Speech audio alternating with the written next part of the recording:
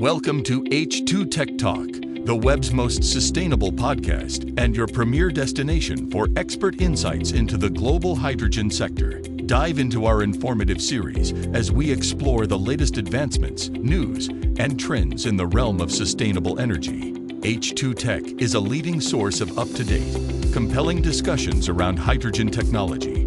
Don't forget to subscribe and share to stay connected with the world of hydrogen innovation and sustainable solutions. Now, here's this week's episode. Welcome in, everyone, and welcome to the latest installment of H2 Tech Talk. Today, we are joined by Christoph Krinninger, Global Business Development Manager for Energy Transition at Clariant. How are you doing today, Christoph? Yeah, very great, and happy to be here, Tyler, to have the discussion with you. All right, and we're glad to have you. So let's get started with the first question. We'll go a little softball. So why don't you explain to the audience who exactly Clariant is and what are you all doing? What are you known for? Clariant is actually a specialty chemicals company, and as of this year, we have 3 business units. The first is care chemicals, the second adsorbent and additives, and the third one, actually where I'm working in, is our catalyst business.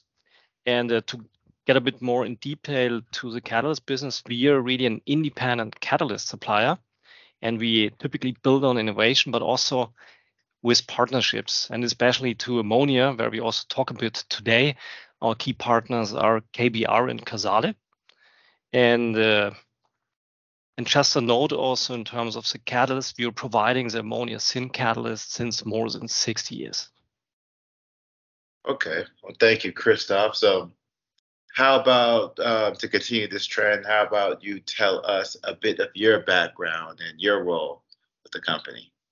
Yeah, coming to my background, I'm a chemist, and I'm now working for Clariant approximately 10 years.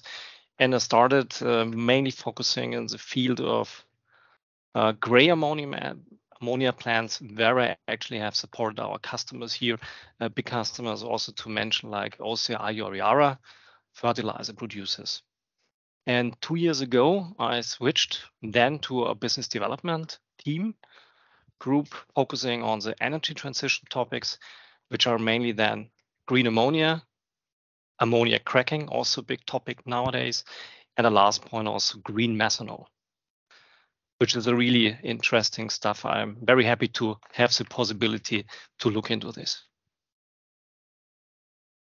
All right, thank you, Christoph. So you mentioned gray ammonia. Would gray ammonia be, I guess, what you would consider a traditional ammonia?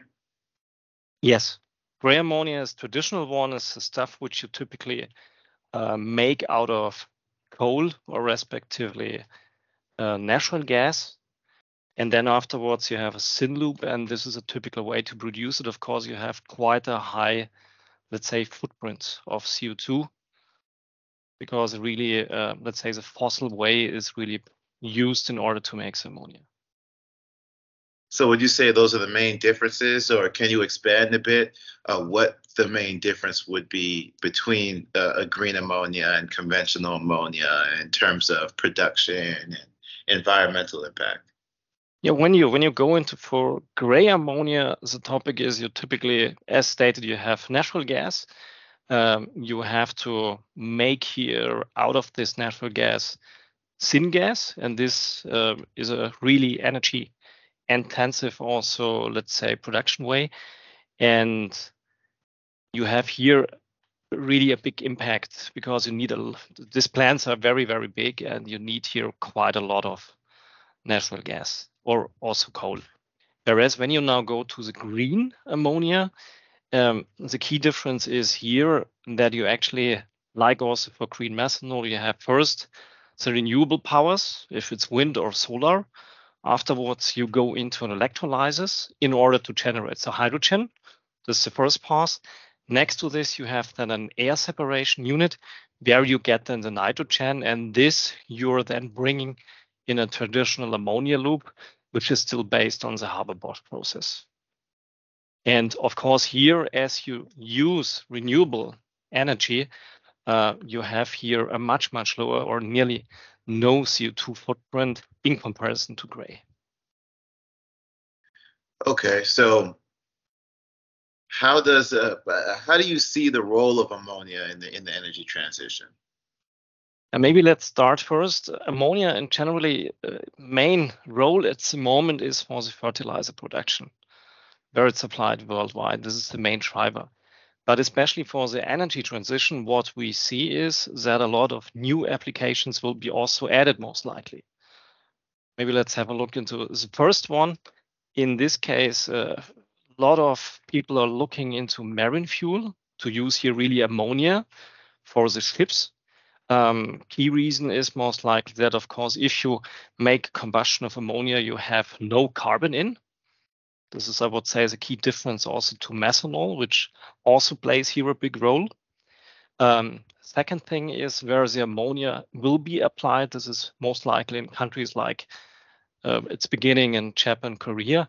This is where you add pure ammonia to as a co-firing to coal plants. This means you can substitute a specific part of coal, but then also for the future power plants are also looked into to have your turbines running with pure ammonia, which takes a bit of time, but this will also most likely happen.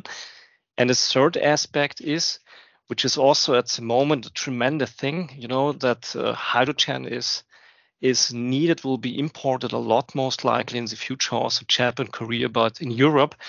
And there is a need for an energy carrier. And it looks like due to the properties of ammonia, it's really a good one, a good possibility. There are several reasons just to mention two.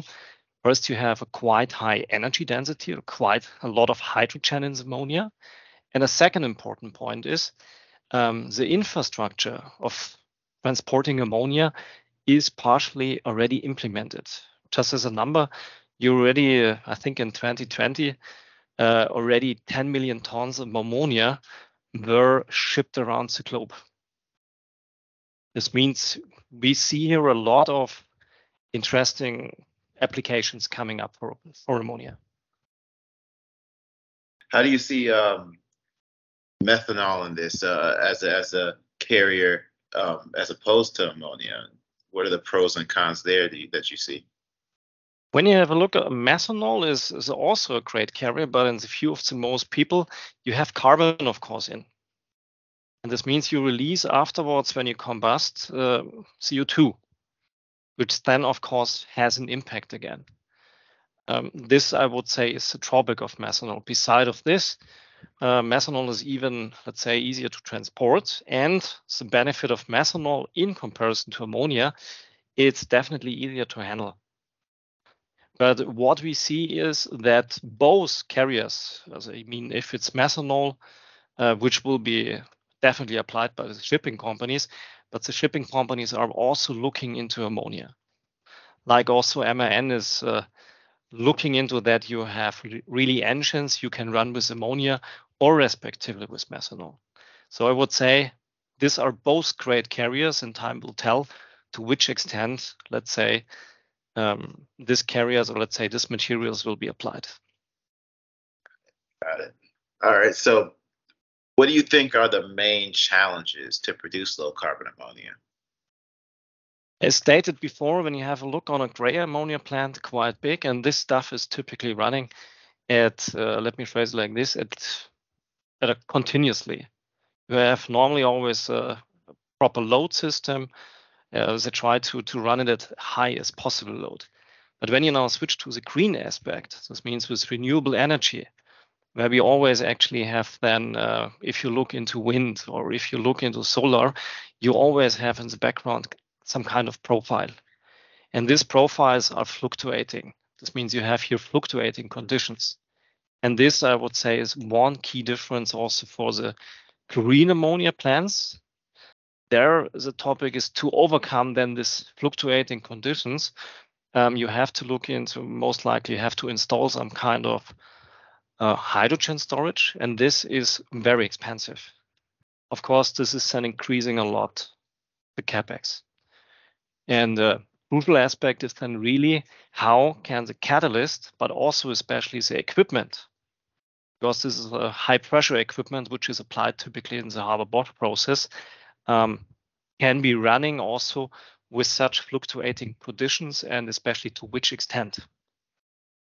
All right. Hey, so Christoph, you mentioned that catalysts play a significant role in producing low carbon ammonia. So with Clariant being a major catalyst manufacturer, what are you all doing to help tackle this challenge?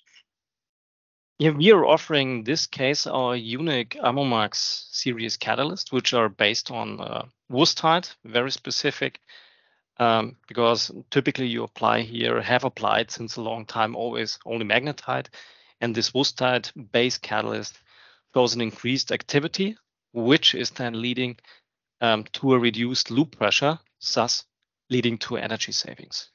This is one key aspect. The second aspect is that especially this catalyst is very robust against oxygenates, which are leading to a CV deactivation of the catalyst. And maybe another important statement is that we are also especially in close contact with Casale and KBR in order to look into the topic of the fluctuating conditions. Okay.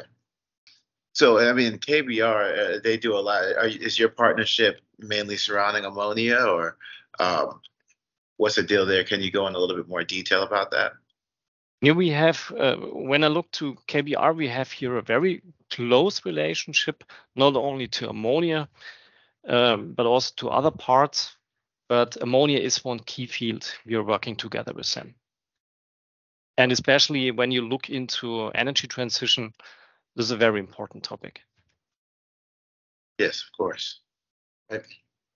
Okay, Christoph. So how about you let the listeners know what Clariant plans to do to support the green ammonia value chain? And let's have a look on the green ammonia value chain. Actually, you first will produce it, the green ammonia, or let's say the ammonia, where we have possibilities for low cost to make this. And then in a second step, ammonia will be most likely then transported to Europe, Japan, and Korea.